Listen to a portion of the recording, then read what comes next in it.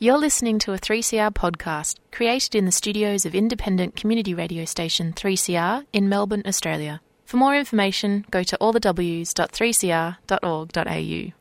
Welcome to Radical Australia and Community Radio 3CR, streaming live on 3cr.org.au. This program is podcast. You can access the podcast by going to 3cr.org.au. So listen in to your favourite guest at any time you like. My name's Joseph Toscano, and our guest for this afternoon is John Lawrence.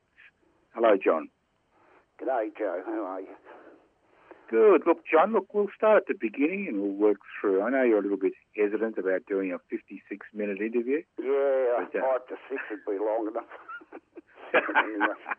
Yeah, you're not a bloke who kind of,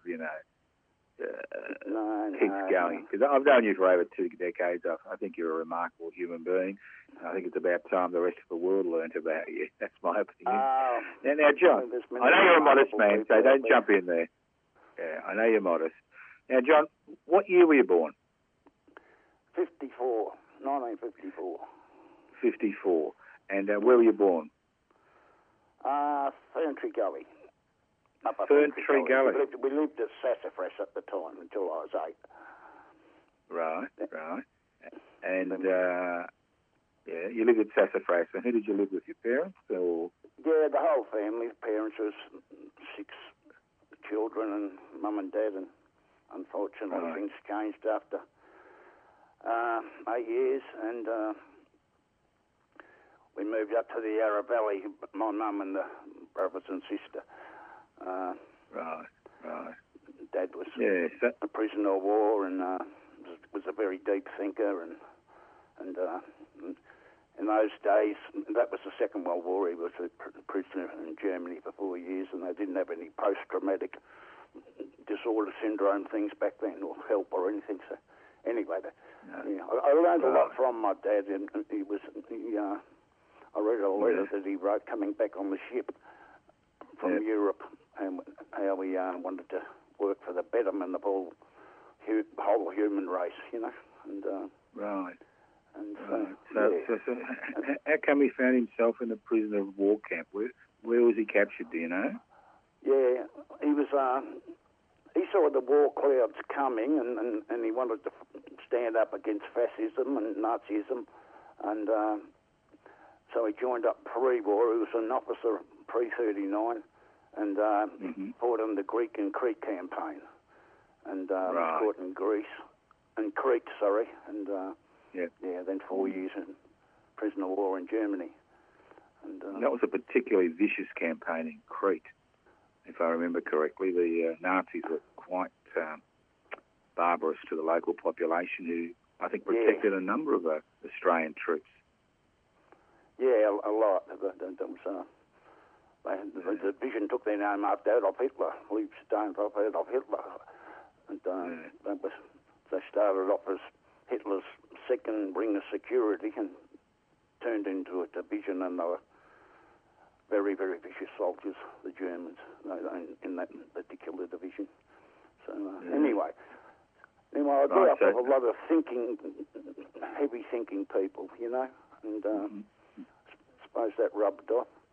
We then lived an alternative lifestyle, and that was in the 60s, built the mud brick house with a little country community, and milked the goat and made the cheese and made the butter and baked the bread.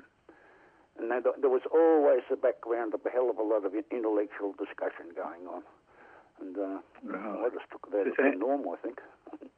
How did you find yourself in this situation? This is very unusual in Australia in the mid-60s.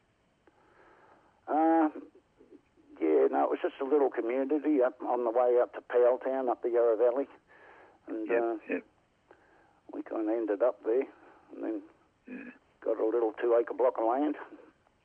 Of course, did some schooling in Warburton, and then a couple of years homeschooling, and then off to boarding school.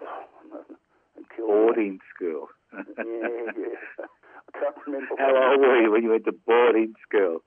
I think I was 13. Right. Yeah, I don't think you're the type of bloke that would fit into a boarding school? How did you go? Oh, well, John? didn't have much say in the matter.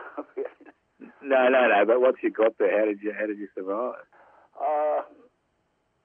No, it was just, with everything was rules and regulations, kind of, so didn't have much say about choosing what you were about to do. There was the whole academic thing, and then, of course, it was famous for its footballers, Sunshine College Kilmore, and you had to play footy whether you wanted to or not, and cricket and everything else. So, but it was okay. Yeah. It's funny I say the word okay, because in all my letters home, the highest level I ever got to was okay. Okay.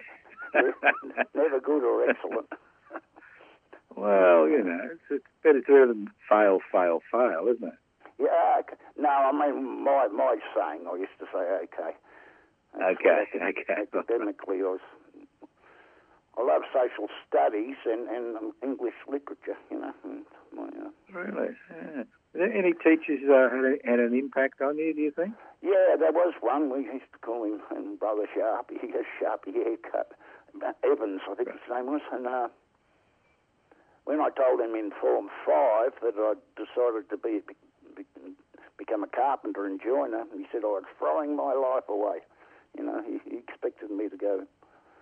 I don't know what he expected, to go into tertiary, and maybe law or something. But the community I grew up in, a hell of a lot of emphasis was working with your hands and thinking seriously with your head, Right. Almost going back to peasant kind of culture from Europe or something. But it was it is. I mean, independence. What made you want to become a joiner and a carpenter?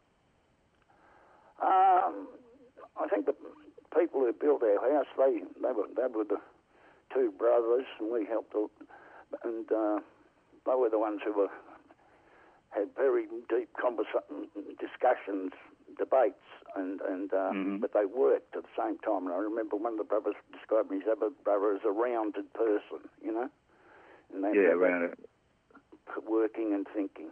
So I think they must influence me. He did. I got him to write out a reference. Yeah. So what type of things were being discussed at that period? Was the Vietnam War part of the discussion, or about the Industrial Revolution, about the being a wage slave versus being a free person, spiritual things. But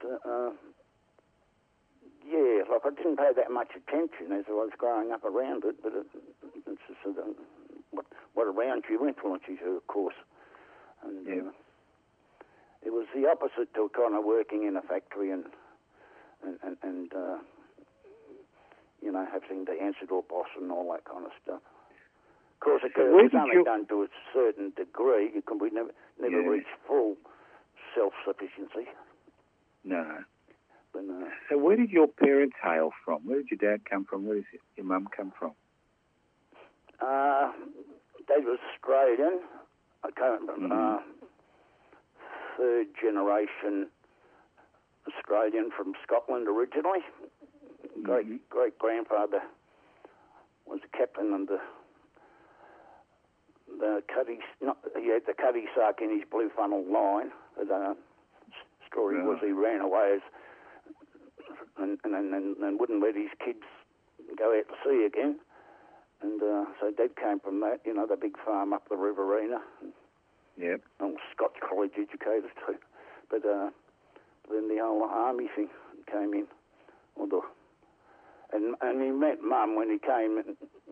He had 3 months leave in Britain when he was released from prison, when the American army came through in Germany.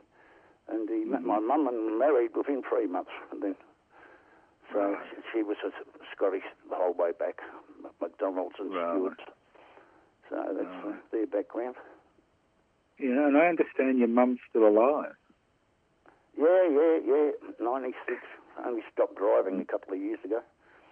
So. Yeah, right. And she lives independently still, does she? For a little bit of assistance at home? A lot of help from the visiting nurses and the healthcare workers who are doing a great job at the moment, of course.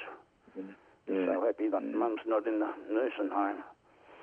No, I can imagine. Yeah. So what impact did your mother have on you?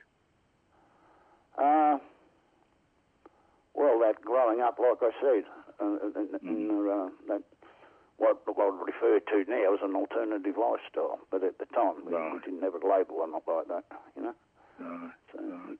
So did you do farm work on that 2-acre farm? What were you?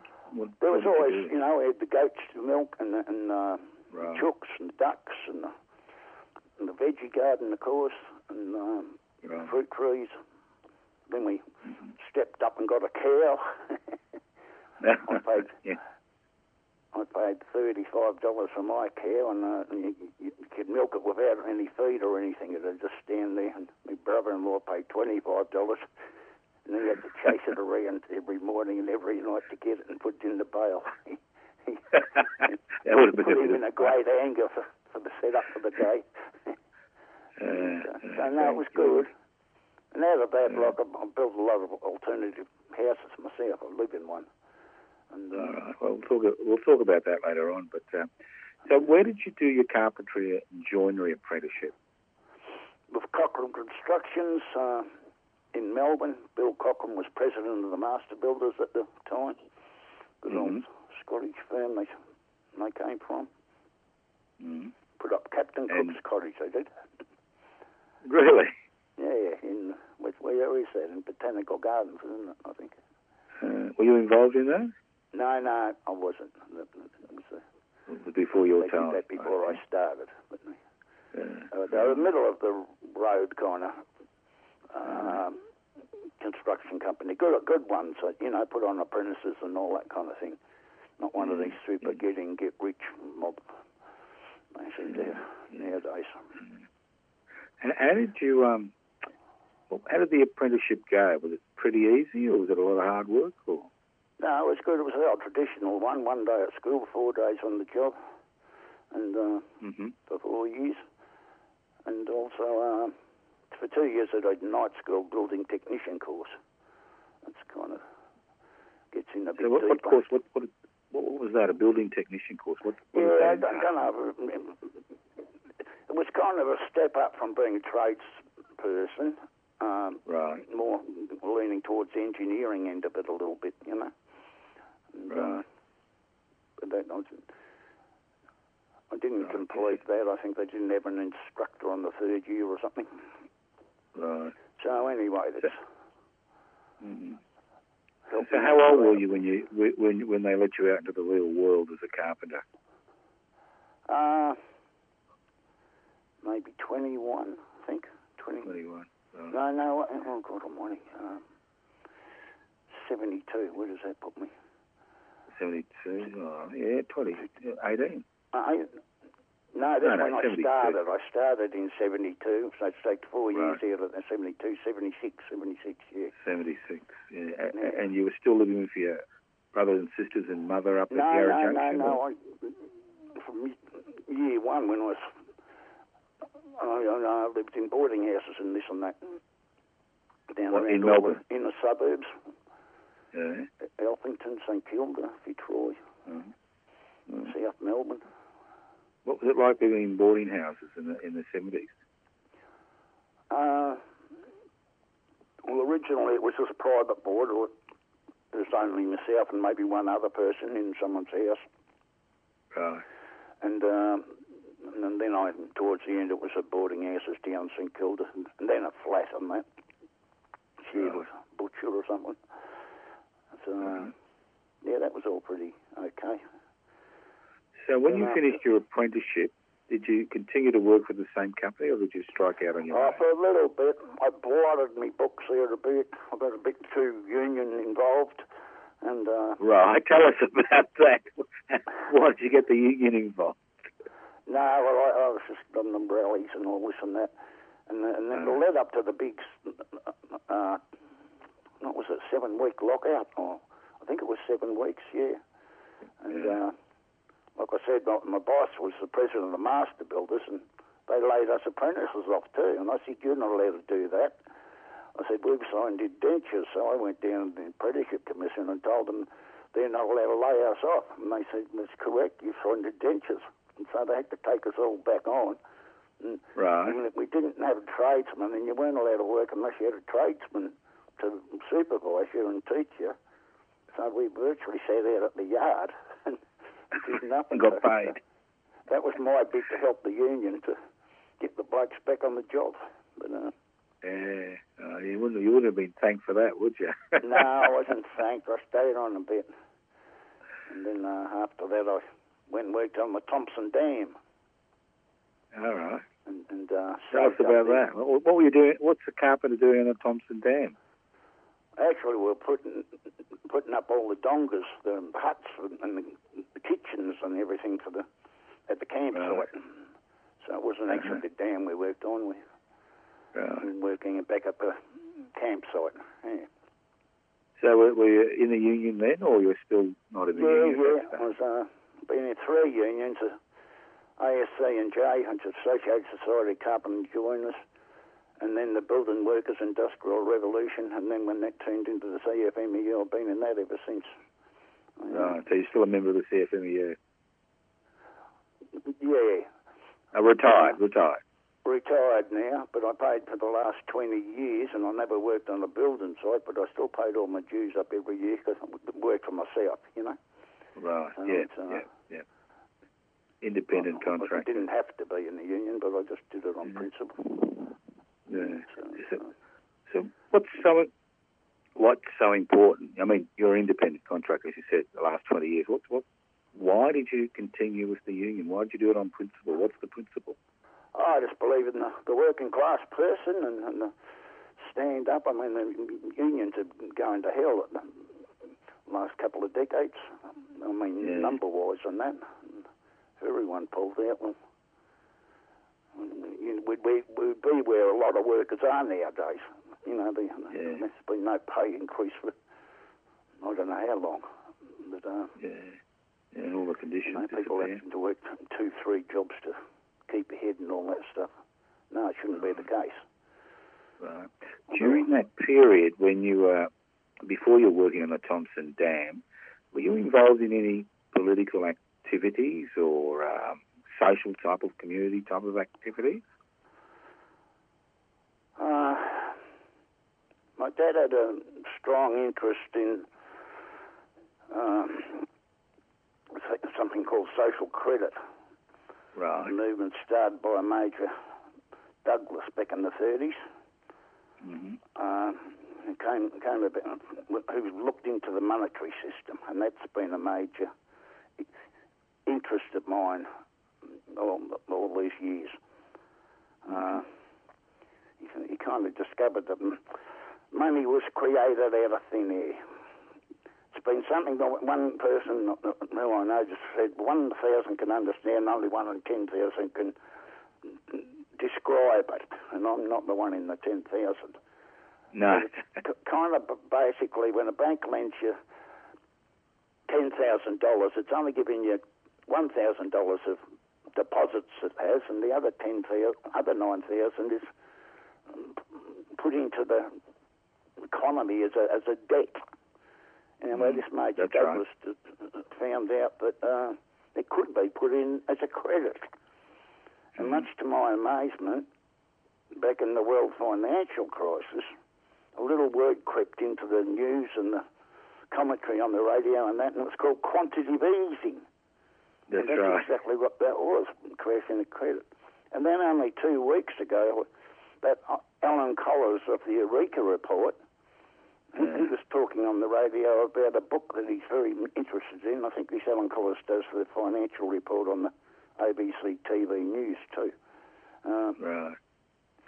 The new book that just came out this year in June. It's called The Deficit Myth, Modern Monetary Theory and the Birth of the People's Economy by Stephanie Ketton. And I'm very interested to read that. And I was talking to Craig's old secretary, Ballarat, Brett Edgerton, yesterday about and told him about this book, and he said he already got it, so he's got to lend it to me. So anyway, that's was a big. So you're interested in were you involved in any organisations, or did you do any work in that area? Voluntary work? Collecting and all that, but there wasn't really an organisation. Right. And, so I still have an interest in that. Right. During the world financial crisis, I put a film line up at Trades Hall, Ballarat, and it's called "The Money Masters: How International Banks Gain Control of Credit Creation." And right. I think it's been the biggest. We should have control of it. Us the people, the government. And I always say that the biggest traitor act in Australian political history was Hawke Keating selling in the Commonwealth Bank. I've heard you say, Joe, just the word Commonwealth, That's shouldn't be in private hands. It should be that's the people, the government. Built in 1911 because the privately owned banks were going bankrupt and people were losing their money and they wouldn't lend money to ordinary people. People couldn't buy a home. And that's why the Commonwealth Bank was established by, what's his name, O'Malley in 1911. And then that was a Labor Party, one of the first Labor parties in the world. And then you get a Labor Party privatising it. Well, Labor and Liberal, I say that both, when it comes to fighting against privatisation and all that, they're both equally as guilty, Totally guilty. Yeah. So after you left the Thompson's Dam, did you stay around Melbourne or did you go travelling? I bought the bike that I wanted. I had a bike from second year apprenticeship or third year. Second year. You're not talking about a push bike, are you? No, motorcycle, I should say. Then I saved up. I went and worked on Thompson Dam for the sole purpose of buying a Harley Davidson, which was a very rare bike in those days. I don't know how many. What year was? So you had one of those loud washing machines. Well, old blokes had come up at petrol stations and they said, "Geez, are they still making these?" So I had one in the war. But, right. And anyway, that took up many years, and still got all my bikes and enjoy them. So you always had a passion for motorbikes, or did you develop that as an older man? I still go to and I put up the posters for the classic motorcycle racing at Broadford twice a year. Right. When I'm putting up other posters of other. Have you got any scars to show for your motorbiking? Not too many. Well, not too many. But I had a broken leg at one stage. You broke your liver. No, I should. A leg. I broke my leg. Oh, leg. Okay. Yeah. Lucky to survive if you ruptured your liver. No. Just a leg. I broke my leg at what do you like about? What do you like about motorbikes? Just the freedom of them. Getting the wind in your face, you feel you're part of the nature kind of.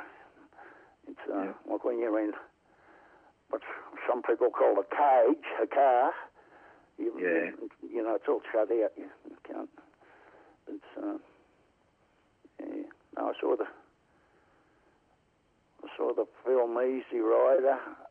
And then I think that grabbed me and 72. And also I went to when I was 13, I went to the very first rock music festival, that launching place called The Miracle.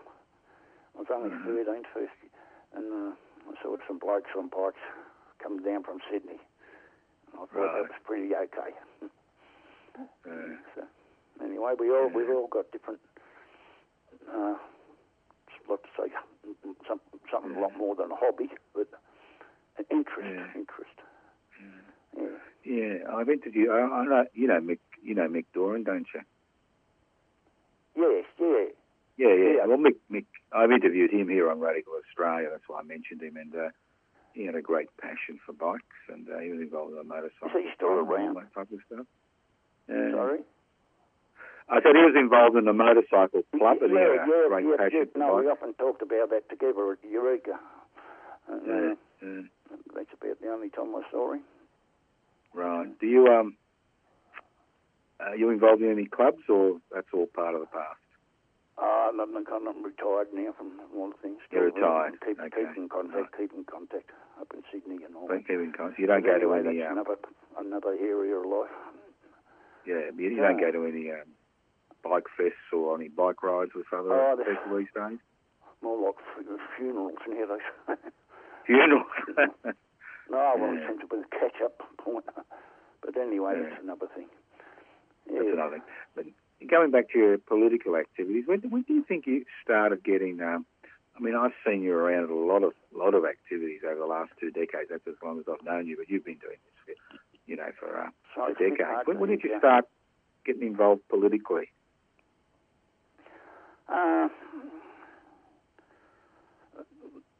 I joined a couple of groups. Stand out for people's rights. One group was called HELP. That was called Help the People of Estonia, Latvia and Lithuania. Right. And another group I joined was DOVE, and that was for people who were held in the gulags in the USSR, for their spiritual beliefs. And what we do, we just send one postcard per month to each group, and just to let them know that someone on the other side of the planet knew about their plight, Even if they didn't get the postcard, the authorities at least know that someone on the other side of the planet knew that they were being enforced labour camps and that. So I suppose that was political. Oh, it was. How long ago was this? That was 40 years ago. What? 40 years ago. And what drew you to those types of groups? I'm totally against all totalitarian governments and crush human rights. I don't care if they're left or right or what. If they're taking someone's human rights and liberties away from them, well, I oppose that if I can. And it doesn't take much to any little act's better than no act, I think. What is it? All the need for good, evil to prosper, the good men do nothing.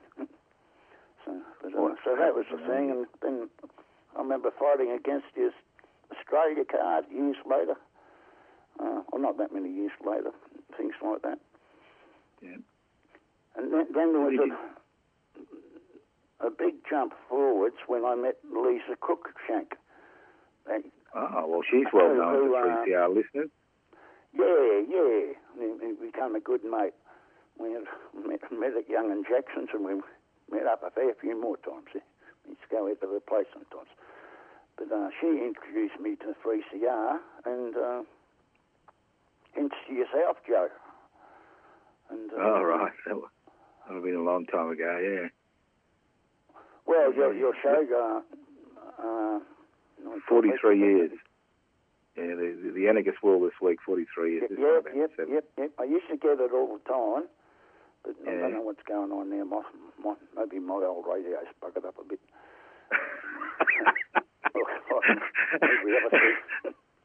How long's your bloody radio? Well, I used to enjoy listening to you and ringing up sometimes and talk back of attitude. Yeah. Look, I'm interested in these houses you've built, because I know you built your mum's house, and that's I hear that's I've never seen it, but I hear that's a mansion.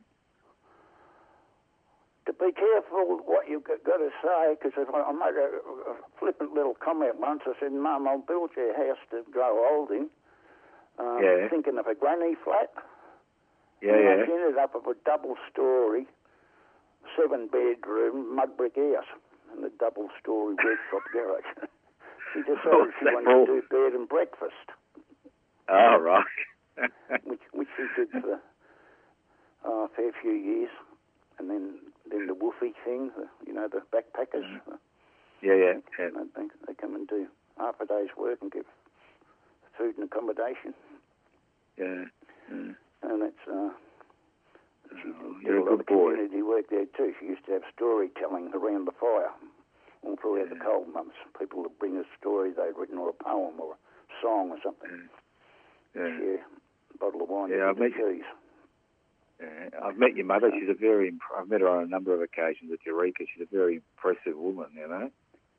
Very impressive. Physically as well as intellectually. She enjoyed sitting next to Ellen, dear part of Joe.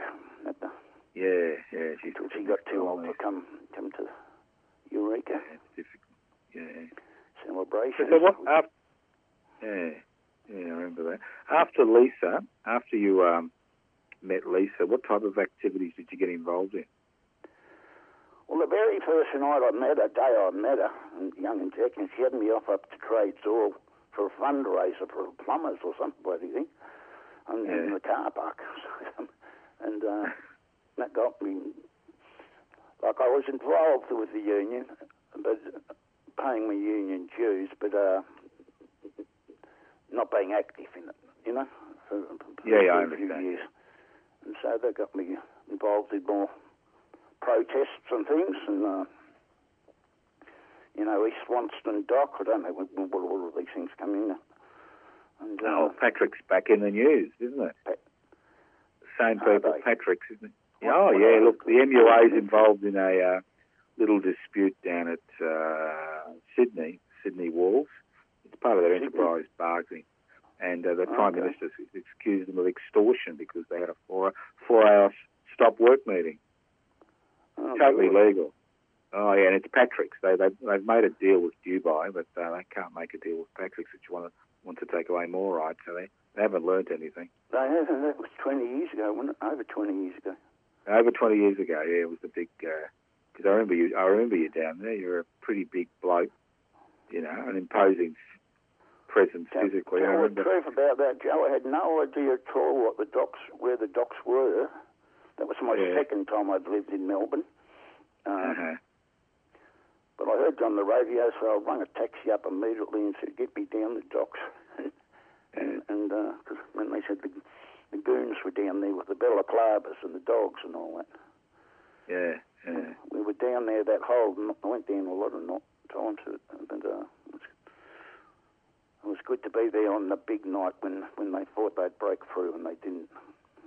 Tell us about the big night. Tell us about that night. Well, the call went out that they wanted people down there because the cops were coming in military-style fashion. And so I got down there and we stayed all night and we did the hook up and link up, you know, linking arms and all that, and back and forwards. And I was on top of the barricade there, seeing what the goons were doing, running back and forwards. And I realised, I think they were just trying to divert us, to split us in half, because half were facing the cops at the front, and half of us, not half, but we were trying to guard the back from the goons. And then I said, go to the front. And everyone went to the front, and the cops couldn't get through. And then the great morning happened, and they couldn't get through all night long. And then all the building workers marched down in the morning, and the cops had to do a U-turn and go back and go away. That's right, yeah. Could have been very, very bad, that. Yeah. No, it was an important struggle because it brought people from all walks of life together. Yeah. You've got to remember, there'd been a Supreme Court ruling to actually ban people from going there, and that was ignored by thousands who went down there. Yeah, well, it was a peaceful community. What they called it? They didn't call it a strike. Community struggle. Something. Yeah. Community picket. Event like that. It was a community picket. That's right. Yeah. Another time I saw the sign everywhere saying S11. I couldn't work out what it was. Right. And then someone told me it was for September the 11th. Our September the 11th, not the one that happened a year later in the US of A. And, I found out where to go, RMIT, and I went to a few meetings there. got the gist of what was going on, and then came up here and asked Trades Hall Secretary Graham Shearer at Ballarat, could we have a room, and was put an ad in the paper to get the Ballarat mob going, to go down to the S11 protest, which had no union support at the time. It was back in charge of Bracks had just got in government, and I think they didn't want to embarrass him. But it was a beautiful community demonstration for 3 days, 4 days. I think you were there. I think. Yeah, I was there. We were part of it. We actually were involved in the first foray. A small group of us, we occupied the stock exchange on the day it started, and all the police were in. Oh, great! Yeah, I heard about that. Yeah. And we just got the lift and went up and blockaded the stock exchange.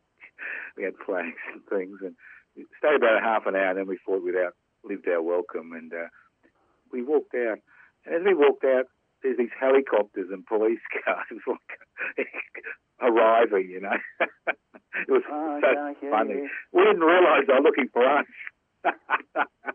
We wondered what it was about. That's in Collins Street or something, isn't it? Yeah. It was good. Well done. Yeah. Well, we didn't realise that all this fuss was over us, so we were just looking at all this and thinking, what's all this about? Yeah. Well, what Carboni's right? Great works. Yeah, remember Ruth Martin? Sorry? Little Ruth? Remember Little Ruth? No, that's okay. I think I may, yeah. No, yeah, she was part of it. She was a prim and proper lady, you know, dressed to the nines. Great stuff. No, it's good when you get different people from different walks of life. So you can't try to bag them down. Did you ever meet? I'm not a military person, but Bracks called us un-Australian, and next day an old bloke turned up on a horse with the light brigade uniform, with the ostrich feather and all, with the sign saying, "Is this Australian enough?" You know. Right. Yeah. Who was it? There was another actress who. Yeah, I remember that. There was a lot of people. It was huge. Over 10,000 people blockaded that Essendon. It was like over 10,000. And the news reports, they'd be saying something verbally, demonstrators being violent, this and that. You'd see the actual pictures, and it was the complete opposite. It was the cops building up, under skinny, vegan hippie girls. Yeah, they had to pay compensation to a number of people because of lifelong injuries. I know one woman who had her leg fractured who they paid compensation to, but it took years for that to come out of the police budget. But it was vicious. It really was vicious. And as you said, you see one picture on TV and they say violent demonstrators. They're on the ground being beaten by batons, basically. Yeah. I remember one time there, we all leaped up arm in arm and completely surrounded the complex. I felt a bit of a goose. I had an old bloke on one side and I forget on the other side, but the cops were there and the security guards were there. All these same goons, but they didn't have balaclavas on, so they yelled out, "Oh, you're not so scared of little vegetarian hippie girls as you were painters and dockers down these Swanson Dock, eh? You don't need a balaclava today." The cops smiled like hell. But anyway. I think they're important. I think they're important things we need to remember because everybody thinks that struggling is not worthwhile, that you always lose. But there's a lot of times that people win, and I think we win more times than we lose, actually. When you look at all the things that people enjoy around us, they didn't come out of thin air. No, but I almost think that was the last full good protest. You know, there are so many different people from different walks of life protesting against so many different things. I'm saying that all wrong, but you know, against privatisation, against selling off of this or selling off of that. It's like everyone's given up now. Well, it does seem like that. Some days it seems like that, and some days it doesn't. When you see young people take to the street, you begin to. I think what's happened is our generation has given up. There's a few people like you and me, and people like the late Lisa, and a lot of other people who did their fair share. But most of our brothers and sisters who were supposedly radicals in the 60s and 70s are now part of the investment class, I've noticed. Yeah, they all sold out. Yeah, they all sold out. The great I don't thing know from why. the 60s, I just was on the tail end of that, but the great hopes.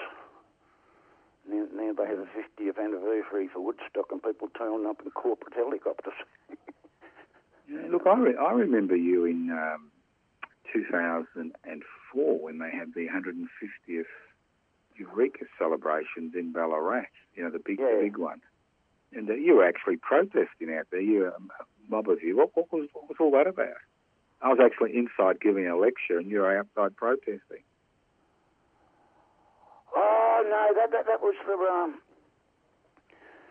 Citizens Democracy Conference. They had the one inside, and it was going to be $50 to attend. That's right. And so I thought we can have our own free citizens one outside. So I remember that. Yeah. It wasn't in opposition. It was just trying to be egalitarian again. Not everyone could afford $50 to attend a democracy conference. Yeah. But you spoke at that, Joe, too. You spoke inside and outside. Yeah, I did. But I was the only speaker who spoke at both conferences. Yeah, okay. Yeah. Now, a few people turned up. I remember that. There was only two of us to start with. Me and comrade activist. And there were about 7 security watchers. But he stopped and spoke to us. Shinano Guzmo. I always pronounce his name wrong. East Timor-Leste. Yeah. President. So then we've got a few people talking to us. Leader of the opposition from Canberra. So no, it was good. And of course, 2 years prior to that, you'd started to reclaim the radical spirit of Eureka, if I'm not getting ahead. And, well, that's still going on. It's going to be a bit difficult this year, but we're going to, currently in regional Victoria, you can have groups of up to 10 meet, and hopefully by December it'll be up to about 30 or 50, and we're going to have a ceremony at the grave site of the Eureka diggers. So we can't do the full 18-hour program, but we will be there, and especially those of us leaving regional Victoria. But I'll talk about that another day. Okay. I remember you were involved. You were involved in the with Ellen and myself and a few other people in the first one, but you didn't turn up for some reason. You did all the advertising. No, that's when I said about a broken leg. And then I said, oh, that's right. I had 2 broken legs because one was on the motorbike, and then one was at my partner's her daughter's 16th birthday. For some reason or other, I ended up with a broken leg there too. Did you ask about I ended up in hospital with my leg up in the that's no excuse for not whatever. That's no excuse for missing the first Reclaim the Radical Spirit of Eureka celebration. I put posters up in Ballarat, Geelong, Bendigo. Yeah, he did all the work. He did all the hack work in the regional area, and you don't turn up. And we said, where is he? I know. Yeah. Well, that's no excuse, breaking 2 legs. I feel like flipping and when you call out for those who've been every year. But I just can't bring myself to do it. I can't now, can I? People have got memories. No. Yeah, I always look forward to that every year. It's a great event. And, well, we'll do something this year, but obviously it can't be full-blown. We may find that people who live in Melbourne may not be able to come anyway. So but we will do something, and we'll do it within the legal parameters. We don't want people arrested and pushed around. Now, the other thing I found that you involved me in, which has caused me a great deal of work, is the West Papuan independence movement. Now, how did that all start off for you? I did the Timor-Leste Day protests out at Tullamarine Airport and elsewhere, and marches and that. I actually went down with a neighbour who was an Indonesian bloke, so he was,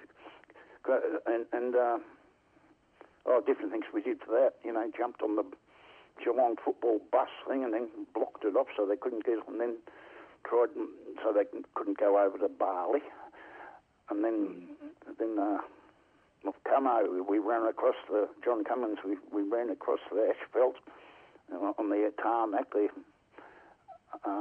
when Garuda Airlines was going to come down, and we met security halfway across. So, and I think I had something about West Papua that. But what really happened 10 years later, I think, was watching SBS News. I saw a West Papuan traditional gear, you know, and the bones and this and that. Yeah. He was laying on the ground, and two fully westernised Indonesian soldiers were burning in between the legs with a great big fire stick. There must have been a third video in it. Anyway, that somehow got out, and I saw that, and I got incensed. I rang Lisa up again, Lisa Cruikshank, and I said, Lisa, how do I get in contact with these people?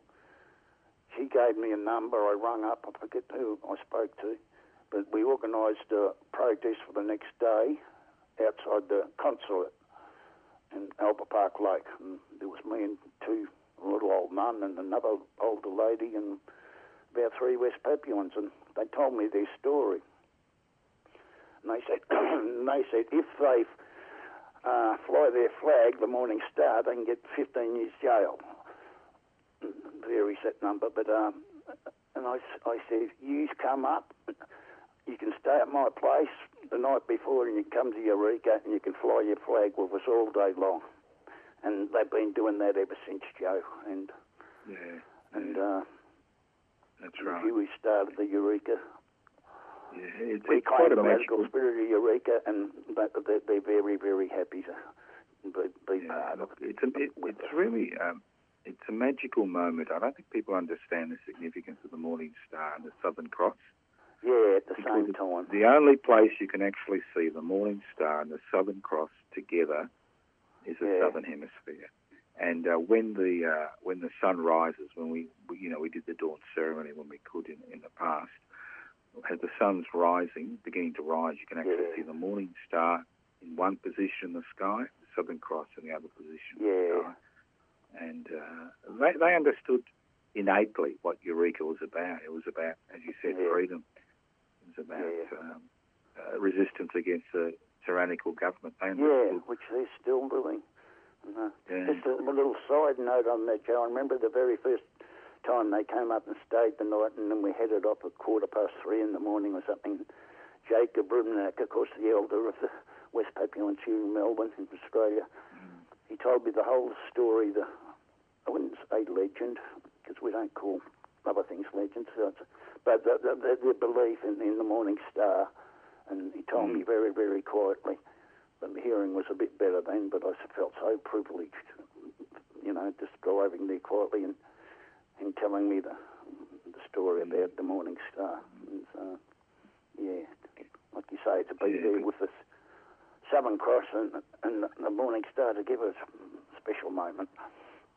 It is a special moment, and hopefully, not this year, but hopefully next year we'll be able to relive that. Yeah. Now, with the West Papuans, I know you're very close to the West Papuan activists here in community and activists in Melbourne. I'd just like to mention that Natalie, who was one of the driving forces behind the West Papuan Women's Office in the... Yes. Yeah, she died a few days ago. So, quite tragic. Sad. Yeah, she died. She used to do all the food preparation when we used to have the Red Collective dues. Yeah. She's been sick for a while. get together. Very sad note. Natalie died, and I just like to express. Jill lost her husband too. Yeah, Jill lost her husband. She's also involved in the West Papua Rent Collective, so we'd just like to extend our condolences to both of them. And especially, I'd like to extend my condolences to Alfonso, her partner and children, because she was an exceptionally important person. So I'd also like to thank you for getting me involved with the West Papuans, because they are an incredible community, very loving, very strong community, very spiritual community, and it was a pleasure working with you to set up the West Papuan Rent Collective, so they have an office. Yeah, well, you gave me the privilege of putting the key in the door and opening it. It was your good self who did all the work, and together with Jacob and others, and getting the program for them at 3CR. Which is great. Well, they're moving forward, and I understand you had a little ceremony up there just a few weeks ago. 10 days ago, and that was great. We had Lisa Byrne, Jacob's partner, has got this program going to plant trees all around the world for Dag Hammarskjöld, who was killed in 1961 in the plane crash. I say killed, not died. And there was a big connection there. He decolonised a fair few countries and was in Africa doing that, and his next thing he was going to do was decolonise West Papua. But he died before that could happen. Various circumstances, they're still searching into the causes of it. And so we planted the tree. Well, we got the Deputy Mayor, Belinda Coates from the Green, to plant it. We got Lance Collins, who was Lieutenant Colonel Lance Collins in Timor-Leste intervention 21 years ago. He knows his stuff.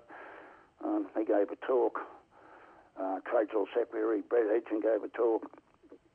Belinda Coates, like I said, Deputy Mayor for the Greens, she gave a talk. The Greens have been great for the West Papuan cause. They're the only political party that haven't done something for them. Di Natale presented the petitions that we had to bring their cause to the United Nations.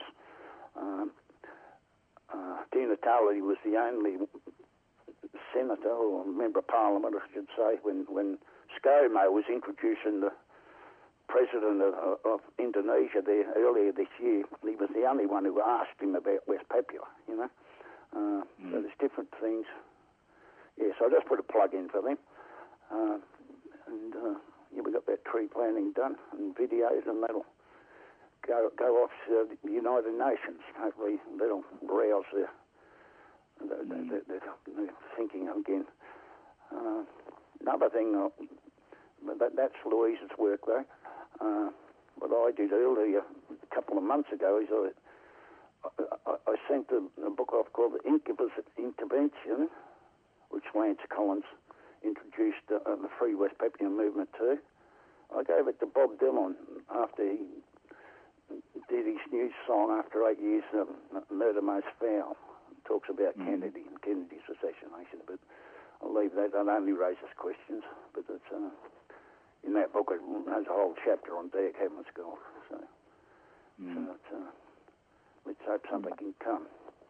By the way, I'm putting a plug in. Can I put a plug in that we have a Free West Papua ballot support group up here, and we meet at 11:30 a.m. on the first Saturday of each month at Trades Hall, 24 Camp Street. So you've got a very close association with Ballarat Trades Hall. How long have you had that association for? Maybe going back to S11, having going up and asking Graham Shear, the then secretary, if we could use the rooms and that, and which he did, and we used to have our weekly meetings. I think that's the first time. Because I've been up here about 20 years now, I think. So, yeah, outside Ballarat. Yeah. I'm not a native of Ballarat. No. You've also done a bit of the renovation work there, have you? I understand that you lean on the Trades Hall bar. It's your handiwork. I'll be a left bloke.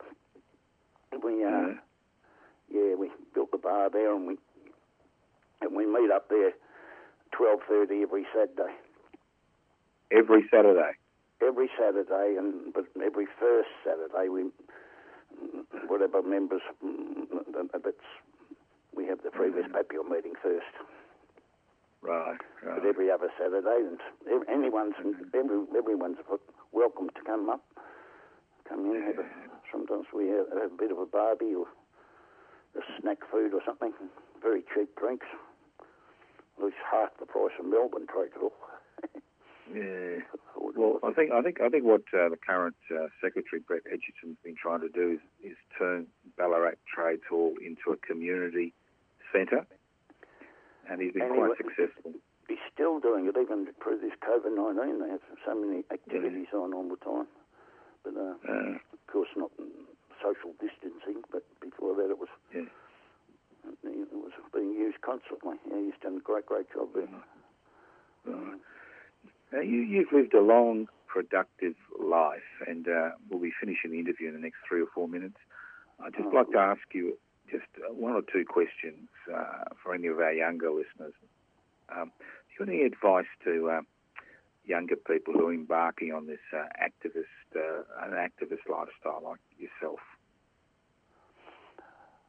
Well, it can be very little, like I said, just sending one postcard per month, or it can be a full involvement, like yourself, Joe, or like Lisa Cruikshank, or like a few others, and you can give what you've got to give, and try to make the world a better place, our rights and liberties, and if you see injustice, fight it. Yeah. If you see something good, it can be the smallest of things. I always like when I see a non-Caucasian, I've been doing this for years, a petrol station or something, give a smile, go say g'day, I think Mother Teresa said it sometime, it makes her feel so much better than the poor woman who's thanking her, as she's dying. So it's I wouldn't say that much to turn the world around into a better place if everybody just did a bit. So I can't really. I haven't analysed it before, really. Just seems, and all the people in 3CR understand that, of course. And there wouldn't be a person in 3CR I think is not there to wanting to make society a better place. So. I thank you, Joe, and I thank 3CR for being a voice in the wilderness, so to say. Yeah. Well, a voice in the wilderness, sometimes you feel like that, but I think we have a greater impact on people than we think, because when you're broadcasting, you're just looking at 4 blank walls, or currently you find this hard to believe, under a beach umbrella with some eider downs in regional Victoria, just to keep the noise at bay, because you're in one part of Victoria, I'm in another part of Victoria, 3CR somewhere else, and it's not easy, but at least we're still broadcasting. Yeah. Look, John, it's been a great pleasure talking to you today. Thank you, Joe. I'd like to thank you for opening up and sharing your experiences. And it's been a pleasure knowing you for the last 20 years, and hopefully I'll know you for another 20 years, and maybe we can come to each other's 100th birthday party. What do you reckon? We'll have it up at Eureka. We'll have it up at Eureka. Look, why don't we finish the program by reminding people about the Eureka Oath? You remember the Eureka Oath? Yes. I'm sure you do. All right, off you go. I'll let you end off with the Eureka Oath, and I'd like to thank you for all the work you've done for so many causes and for humanity. So let's sign off the Eureka Oath. You start off, and I'll follow you. We swear by the Southern Cross. We swear by the Southern Cross. To stand truly by each other. to stand truly by each other, to fight to defend our rights and liberties. And fight to defend our rights and liberties. Thank you, John Lawrence, and hopefully I'll see you at Eureka in a few weeks. All the best. All the best. Thanks, Joe. You've been listening to a 3CR podcast produced in the studios of independent community radio station 3CR in Melbourne, Australia. For more information, go to allthews.3cr.org.au.